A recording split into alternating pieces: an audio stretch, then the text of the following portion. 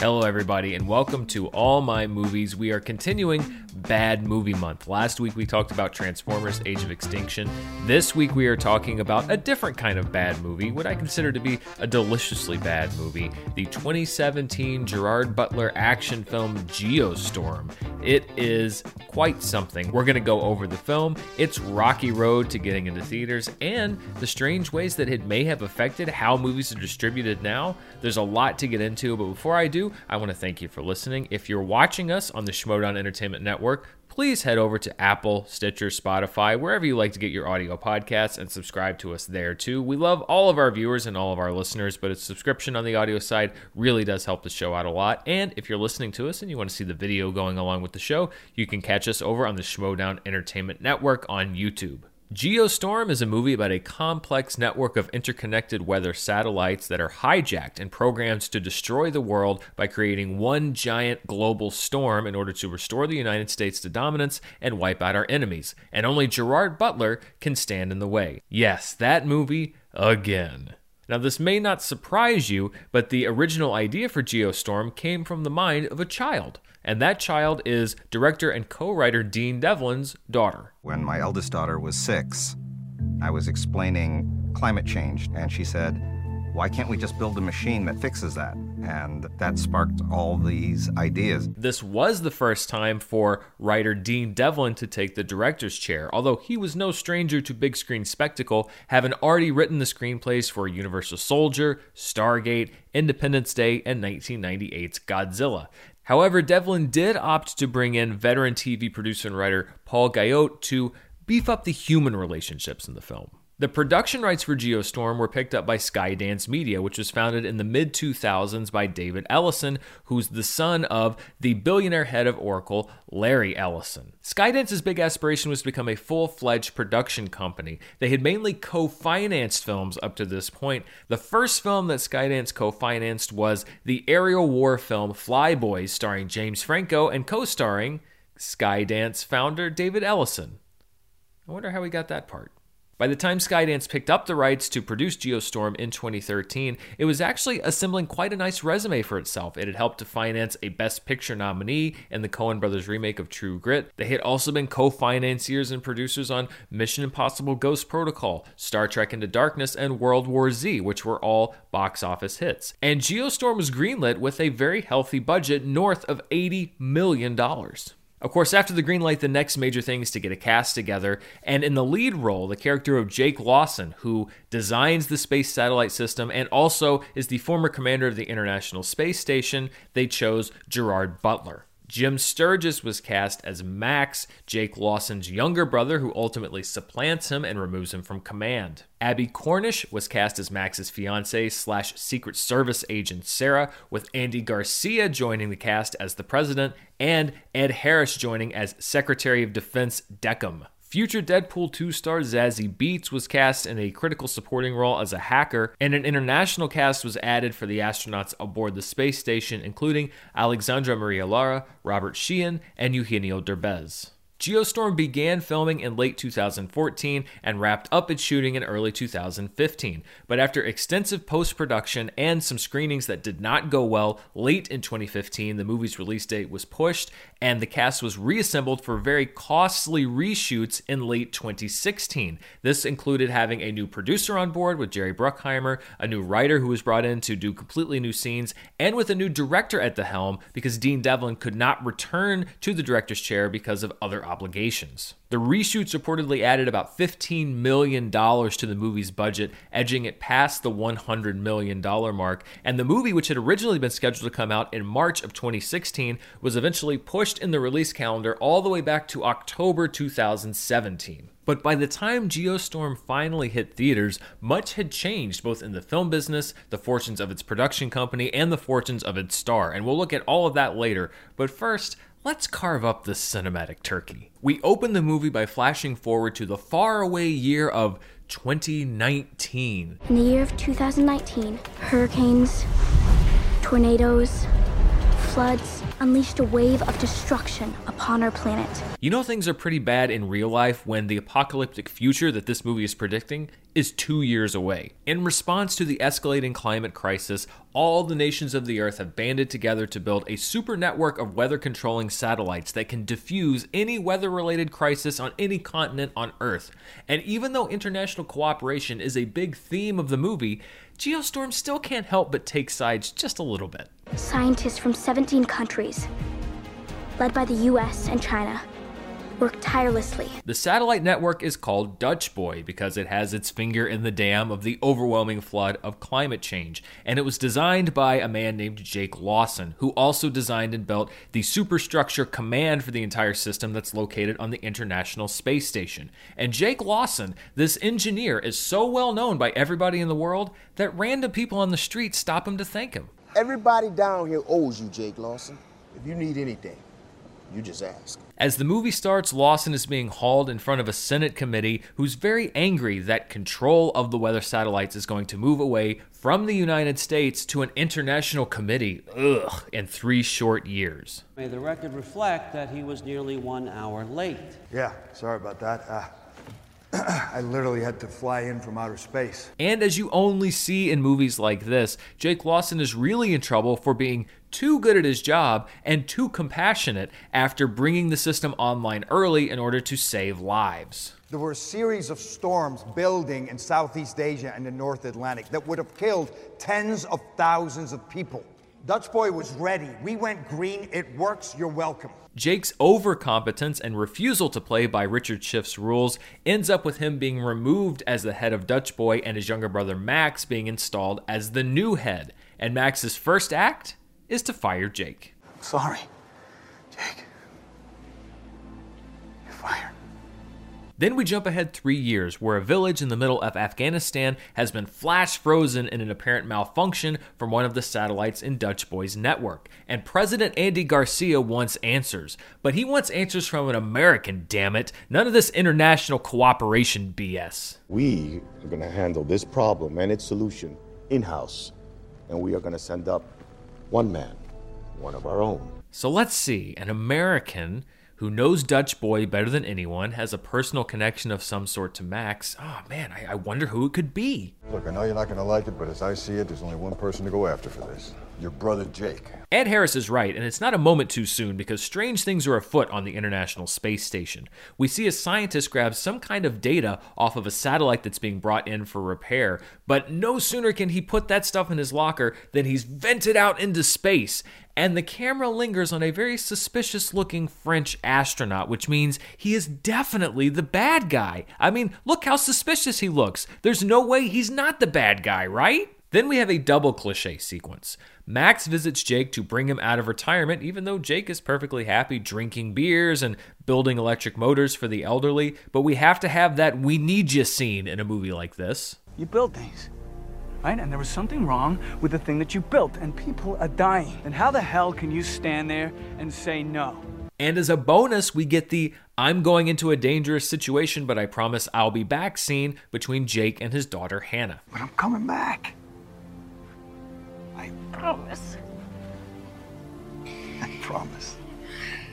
So Jake is headed back up to the International Space Station, but it's pretty obvious that no one at this agency whose sole job is about dealing with the consequences of climate change has actually learned anything about climate change, because they send Jake back into space on his own personal space shuttle, a full-size shuttle, big fuel tanks blasting into the sky, carbon footprint my ass. No wonder we're in such big trouble. Jake arrives at the ISS and meets Chief Scientist Uda in another film cliche. It's that scene where somebody's talking trash about somebody, but the person that they're talking to is actually the person that they're talking trash about, but they don't know it's the person they're talking trash about. You know that scene. Roll the clip. Maybe I need to speak to your chief scientist about the fine art of giving a shit. I'm the chief scientist. I've been promoted a year ago.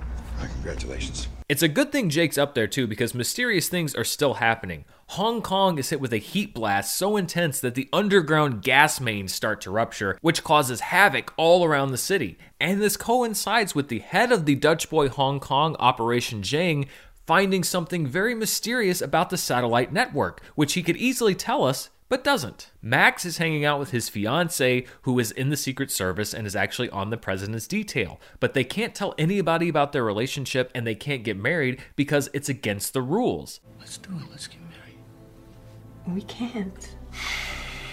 It's against the rules. Whose rules and what those rules are, nobody ever really says. I think maybe she's just putting off the wedding because she doesn't like him that much. That's just me, though. None of that really matters, though, because Jane calls Max to explain the premise of the movie. If Dutch Boy has a catastrophic failure, it can create something far worse than the very thing we're trying to prevent. What we call a geostorm. Simultaneous catastrophic weather events triggered all over the globe. Once they pass the minimum threshold, the storms will start causing new storms, like a chain reaction, until they merge together. To prevent this geostorm, Max visits his hacker friend Dana, who's played by Zazie Beetz, and she confirms that somebody's been hacking into the satellites on the space station, but only somebody actually on the station can confirm. But these two brothers have some real trust issues. I guess I got no choice but to count on you. But if you ever authorize anything without my approval, then we're on the next shuttle home. Jake is able to find his smoking gun on a corrupted hard drive that's caught on the outside structure of the space station. It was vented out into space along with that scientist we saw earlier. After a gravity-type spacewalk featuring a sabotage spacesuit that almost kills him, Jake is able to recover the hard drive. Jang, who could have at any time told Max exactly what he discovered, instead insists he can only tell him in person in Washington, D.C. I figured it all out. The place across the square where we used to have lunch. And they're just feet from each other when Jang, of course, is pushed into traffic and hit by a car. And before he dies, he can only utter a couple of mysterious words. Zeus. What? Meanwhile, in space, the hard drive that Jake was able to recover proves that the scientist being vented out was no accident. He was killed to cover up whatever data he was able to pull off of that satellite. But the user logs have been deleted. Well, I guess that's the end of the mystery, except of course there's always a double secret backup that nobody knows about. When we built Dutch Boy, we put in a locked-off library, something that would track and archive everything. Our saboteurs' login info is going to be in there. Now, of course, this does beg the question that if there was always an archived secret backup that logged the activities of everybody who's done everything on the space station, why didn't Jake just check that archive first? Because then he wouldn't have had to go out and get the hard drive and risk his life. He could have just gone and checked the keystrokes or whatever else he has to do, but it doesn't matter because we know who it is. It was the mysterious French guy anyway. Realizing that no one can be trusted, Jake sends a coded message to his brother, first by implying subtly that he's about to send a coded message. Hey, Max, we don't walk out on each other. That's the unspoken code between brothers. Then hoping that Max is able to understand that another line that he says will refer to his cell phone being the cipher to this secret code. You remember that day Dad took us fishing? Yeah, he dropped his cell phone in Key Biscayne. He dropped his cell phone in Key Biscayne? His cell phone number is the key. And finally telling a long, rambling story about fishing using words that, using the cell phone cipher, can then be remixed into the actual message that he wants to tell Jake, even though that would require complex counting of the words you're saying at a story that he's pretty much making up as he goes. Proof of sabotage at the highest level of government. Trust no one. Much like last week, I would like to point out that screenplays don't just arrive fully formed, they are actually written and developed, and someone somewhere decided that this was the most efficient way for Jake to get a message to his brother that something was going on in the government. You know, it's really surprising that this movie didn't do too well. Max decides that the mysterious Zeus could perhaps refer to a Project Zeus file that could be on the White House server. So he asks Zazie Beetz to look it up, but the file's restricted. Luckily, he knows somebody who works in the White House, and he's able to persuade his fiancée to use her White House access codes to almost commit treason. You're soliciting a Secret Service agent to break into the White House server and illegally obtain files. And you thought I would say yes. Yeah, I still think you're gonna say yes. Why? Meanwhile, in space, the French guy, who we all know is definitely the bad guy, isn't actually the bad guy. Well, now I don't know what's going on. Whatever you're looking for, it is not in this locker. I was here when Mahmoud came in. He put his stuff in an empty one. It turns out that the reason he looked so suspicious was that he was plotting to preserve critical evidence that proves that a virus has been planted in the Dutch Boy satellite network. And Max, who's able to run Chang's simulations through Project Zeus, realizes that these satellites will eventually cause, you guessed it, a geostorm. unlike anything we've ever seen. So now we have someone working at the highest levels of government that has sabotaged the Earth's precious weather-controlling satellites to become a weapon. And Jake is not happy about the perversion of his life's work. They said it was impossible, but we pulled it off, and it worked. So what do people do with it? Turn it into a gun. But, of course, he has a plan. We can shut down Dutch Boy temporarily. The reboot will flush out the system, kill the virus, and revert back to the failsafe OS. Now this is where we start to veer into serious national treasure territory, because as it turns out, there's only one person who has the authorization to shut down the Dutch Boy network. You need the kill codes. And the only one who has those is the president. But Jake has a theory. He thinks the president might be the one behind what's going on. Who else has the resources to pull this off? Murder, cover-up, and a virus that can only be stopped with the codes in his pocket. You know, I wish I could say that's the craziest presidential conspiracy theory I've heard lately, but honestly, not even in the top 5. We will continue breaking down this geostorm, but first, a word from our sponsor. Today's episode is brought to you by Munk Pack. Munk Pack keto nut and seed bars contain less than 1 gram of sugar, 2 to 3 net grams of carbs, and they're only 150 calories. If you're doing the keto lifestyle, or if you just want to cut back on sugar and carbs, these Munk Pack bars are really great. You know, I have this thing when I'm trying to do a diet or when I'm trying to eat better. I think that if it's small, then it's good for me. This is what Munk Pack is great for, because it's got that sweet taste, but without all the bad effects. I don't have to worry about looking at the calorie count on one of those bars. Is this one more than that bar? With Munk Pack, I know what I'm getting. It's going to be a great tasting snack. I know what the calories are, and it's going to fit into the changes I want to make in my lifestyle. And they come in a lot of different flavors like sea salt dark chocolate, pecan almond, and peanut butter dark chocolate. And the peanut butter dark chocolate one is the one that's my favorite so far, because you get that balance. I really love the sweetness of the peanut butter, and you also get the sweetness of the chocolate, but they have that little bitterness that you get with the dark chocolate. I love the combination along with the crunch of the seeds and the nuts. It really is a great mixture of what I love, and it's a great snack for me to just grab anytime during my day. You know, I'm up here, I'm doing podcasts, I'm hosting, I'm doing charts, I'm doing all kinds of things. I can run downstairs, I can grab a Munk Pack keto nut and seed bar, I can come right back up. It takes me 30 seconds and it's filling. I don't have to stop for a meal 20 minutes later, because this was a great snack. And the great news is you don't even have to run to the grocery store to grab Munk Pack, because they will deliver it right to your door. Try it for yourself and you'll see. And we have a very special deal for our listeners. You can get 20% off of your first purchase of any Munk Pack product by visiting monkpack.com and entering our code MOVIES at checkout. And Munk Pack is so confident in their product, it is backed with a 100% satisfaction guarantee. So if you don't like it for any reason, they will exchange the product or refund your money, whichever you prefer. To get started, just go to monkpack.com. That's MUNKPACK.com and select any product. Then enter the code MOVIES at checkout to save 20% off your purchase. Munk Pack, delicious, nutritious food you can count on. And I like to thank them for sponsoring our show. We are 90 minutes away from a global storm we won't recover from. And I need the president's kill code.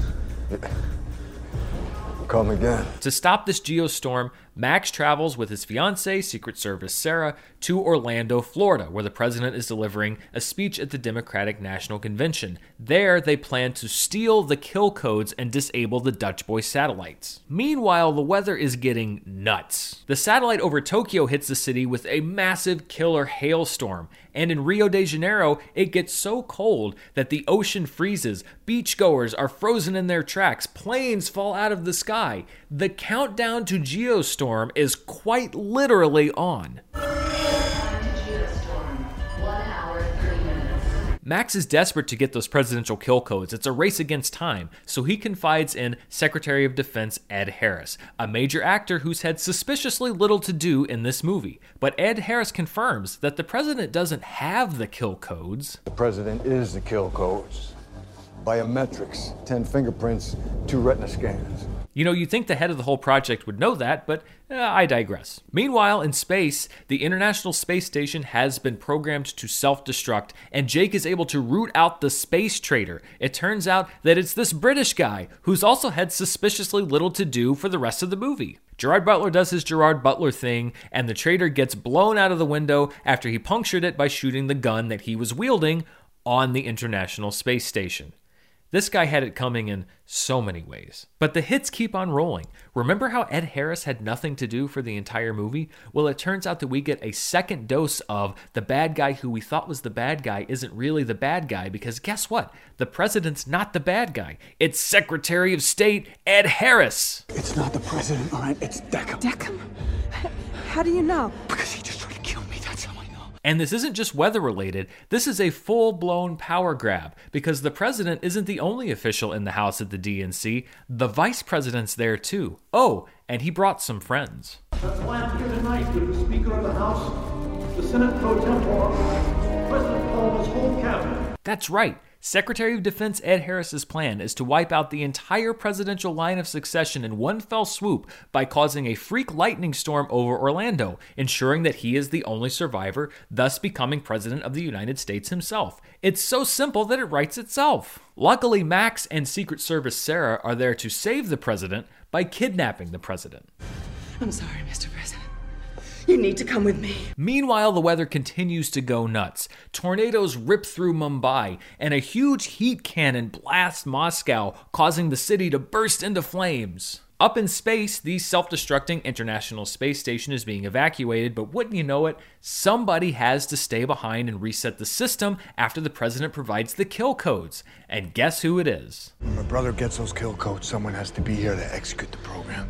You know the reboot has to be done manually. In Orlando, a huge freak lightning storm causes the arena that was holding the Democratic National Convention to blow up somehow. And it's very possible that the president's cabinet, the congressional leadership, and the vice president have just been killed, but the president has escaped. Ed Harris's plan and his coup both fail. How? Because America. How in hell did you? How? Because I'm the goddamn president of the United States of America. And it turns out that Deckham didn't just want to be president of the United States, he also wanted to turn back the clock and make the USA a number one.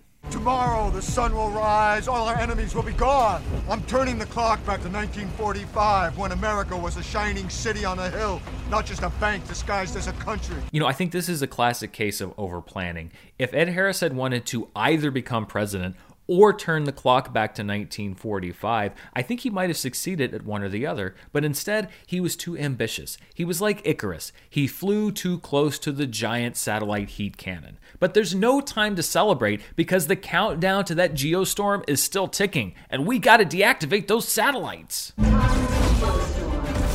minutes, 51 seconds.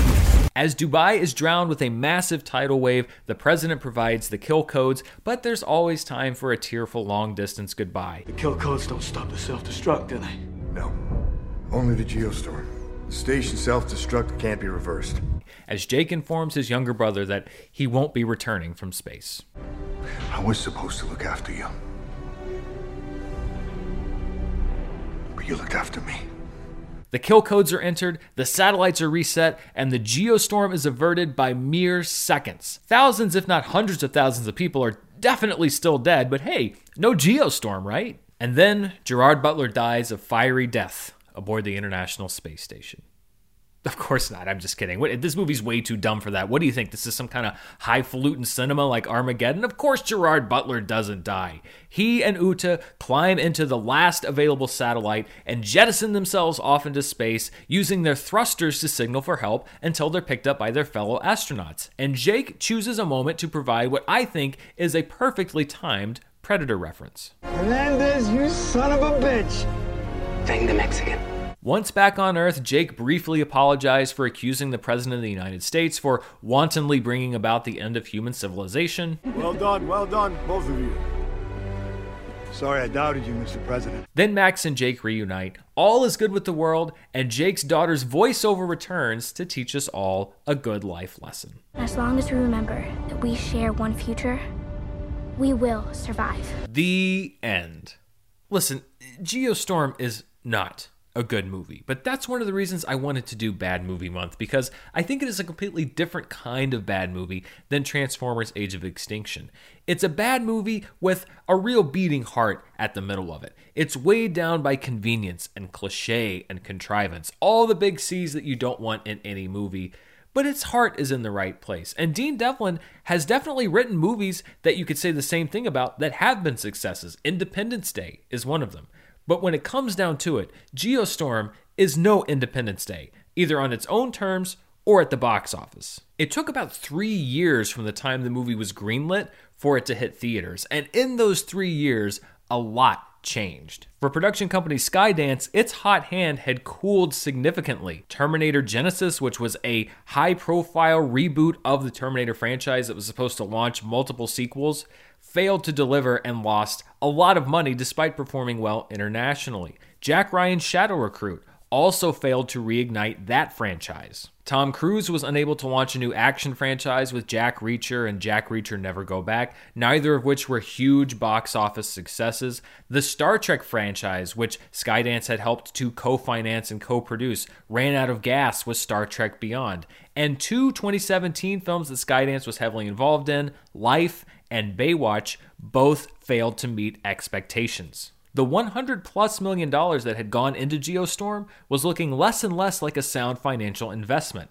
And things weren't going great for Gerard Butler either. As a matter of fact, just the previous year in 2016, he had suffered a very high-profile embarrassment as one of the big faces behind the even bigger flop, Gods of Egypt, which had a production budget of over $140 million.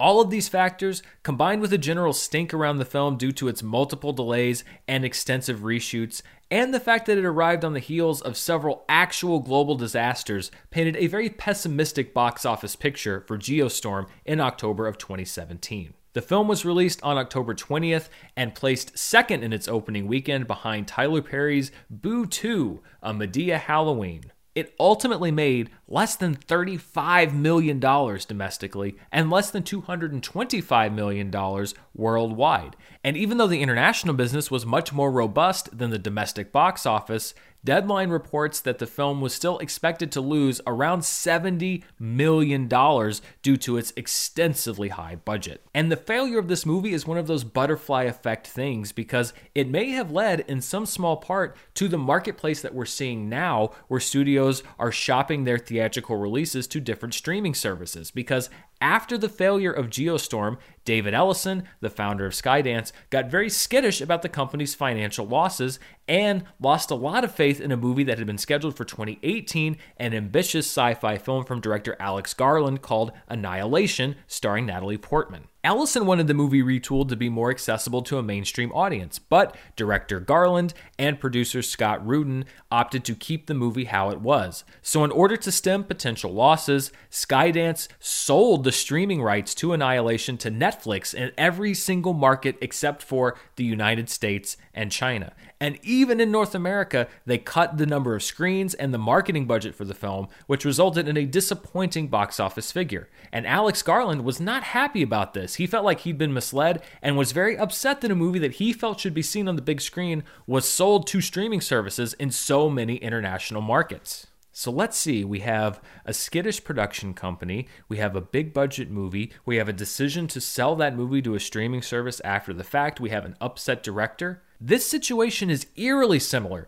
to what Warner Media has faced just the last few months from filmmakers like Denis Villeneuve and Christopher Nolan after its decision to shift its entire 2021 slate away from theaters and onto HBO Max with a simultaneous release in both different places. Annihilation and a Paramount film called The Cloverfield Paradox were actually two of the first early experiments with taking a movie that was supposed to come out in theaters and selling it to a streaming service in order to bolster profits and help to make sure that you make money on a film. So in a way, Geostorm may have helped to usher in the biggest revolution in how movies are packaged and sold since the introduction of the VCR. It's a move that has taken the entire entertainment world by storm. If only we had a word for some kind of storm that engulfs a whole world. Maybe somebody will come up with it someday. Before we wrap up, as always, I like to look at the physical disc that I have for every movie that I talk about here on the show. This was a disc that I bought for Mara because we like to watch bad movies together. We saw Geostorm, I think maybe at the drive-in before that was the only theater that was available to us. And so this was almost kind of like a half gag, half real holiday gift to Mara. This was the first time that I've actually revisited Geostorm since we saw it in the theater. And I think this is going to be one of those movies that I revisit because it's not offensive to me. I don't find it unpleasant to watch, but it is very, very bad. The special features on the disc don't add a whole lot of insight. There's one about the genesis and origin of the film that includes this tidbit from Dean Devlin that probably won't surprise you if you've seen the movie. I believe strongly in writing the first draft very, very quickly because you're going to spend a long time polishing and rewriting and changing it. There's also one that looks at the various international settings of the film. And there's a featurette about the special effects of the movie, where even the visual effects artists admit that the events in this film stretch the limits of credibility. We have the domino effect of buildings falling in Hong Kong, which is so, like, physics not real. But most of all, we at least get, for the record, this great clip of Gerard Butler explaining exactly what a geostorm is. A geostorm is a storm of planetary proportions. Many storms combine in such a way that it becomes one massive storm that dominates the planet. Thank you, Mr. Butler. Much like that random guy thanking Jake Lawson on the street, I appreciate your service. Man, I need to shake your hand. Oh, okay. And that wraps it up for Geostorm. Join us next week when we look at a different kind of bad movie. This is one of the first movies that tapped into the viral potential of the internet, that was self-aware of how bad it was, leaned into it, and actually built a reputation on being bad before it even came out. I am, of course, talking about the high-flying Samuel L. Jackson action romp, Snakes on a Plane. There's so much interesting stuff to break down about this movie. Can you manufacture a bad movie? Can you be self-aware? It was a proto-Sharknado, and I look forward to talking about that film, revisiting it, telling you the story behind it, sharing the extra stuff that we get on the discs, all of that stuff. Thank you so much for watching this episode on Geostorm. As I mentioned before, if you're watching us on the Schmodown Entertainment Network, I'd love it if you headed over to Stitcher, Spotify, iTunes, Apple, wherever you like to get your podcasts, and subscribe to us there. And if you're listening to us and you want to see the video, watch us over on Schmodown Entertainment Network. I'll be back next week to talk about Snakes on a Plane, but until then, it's time to go back on the show. Thanks for watching.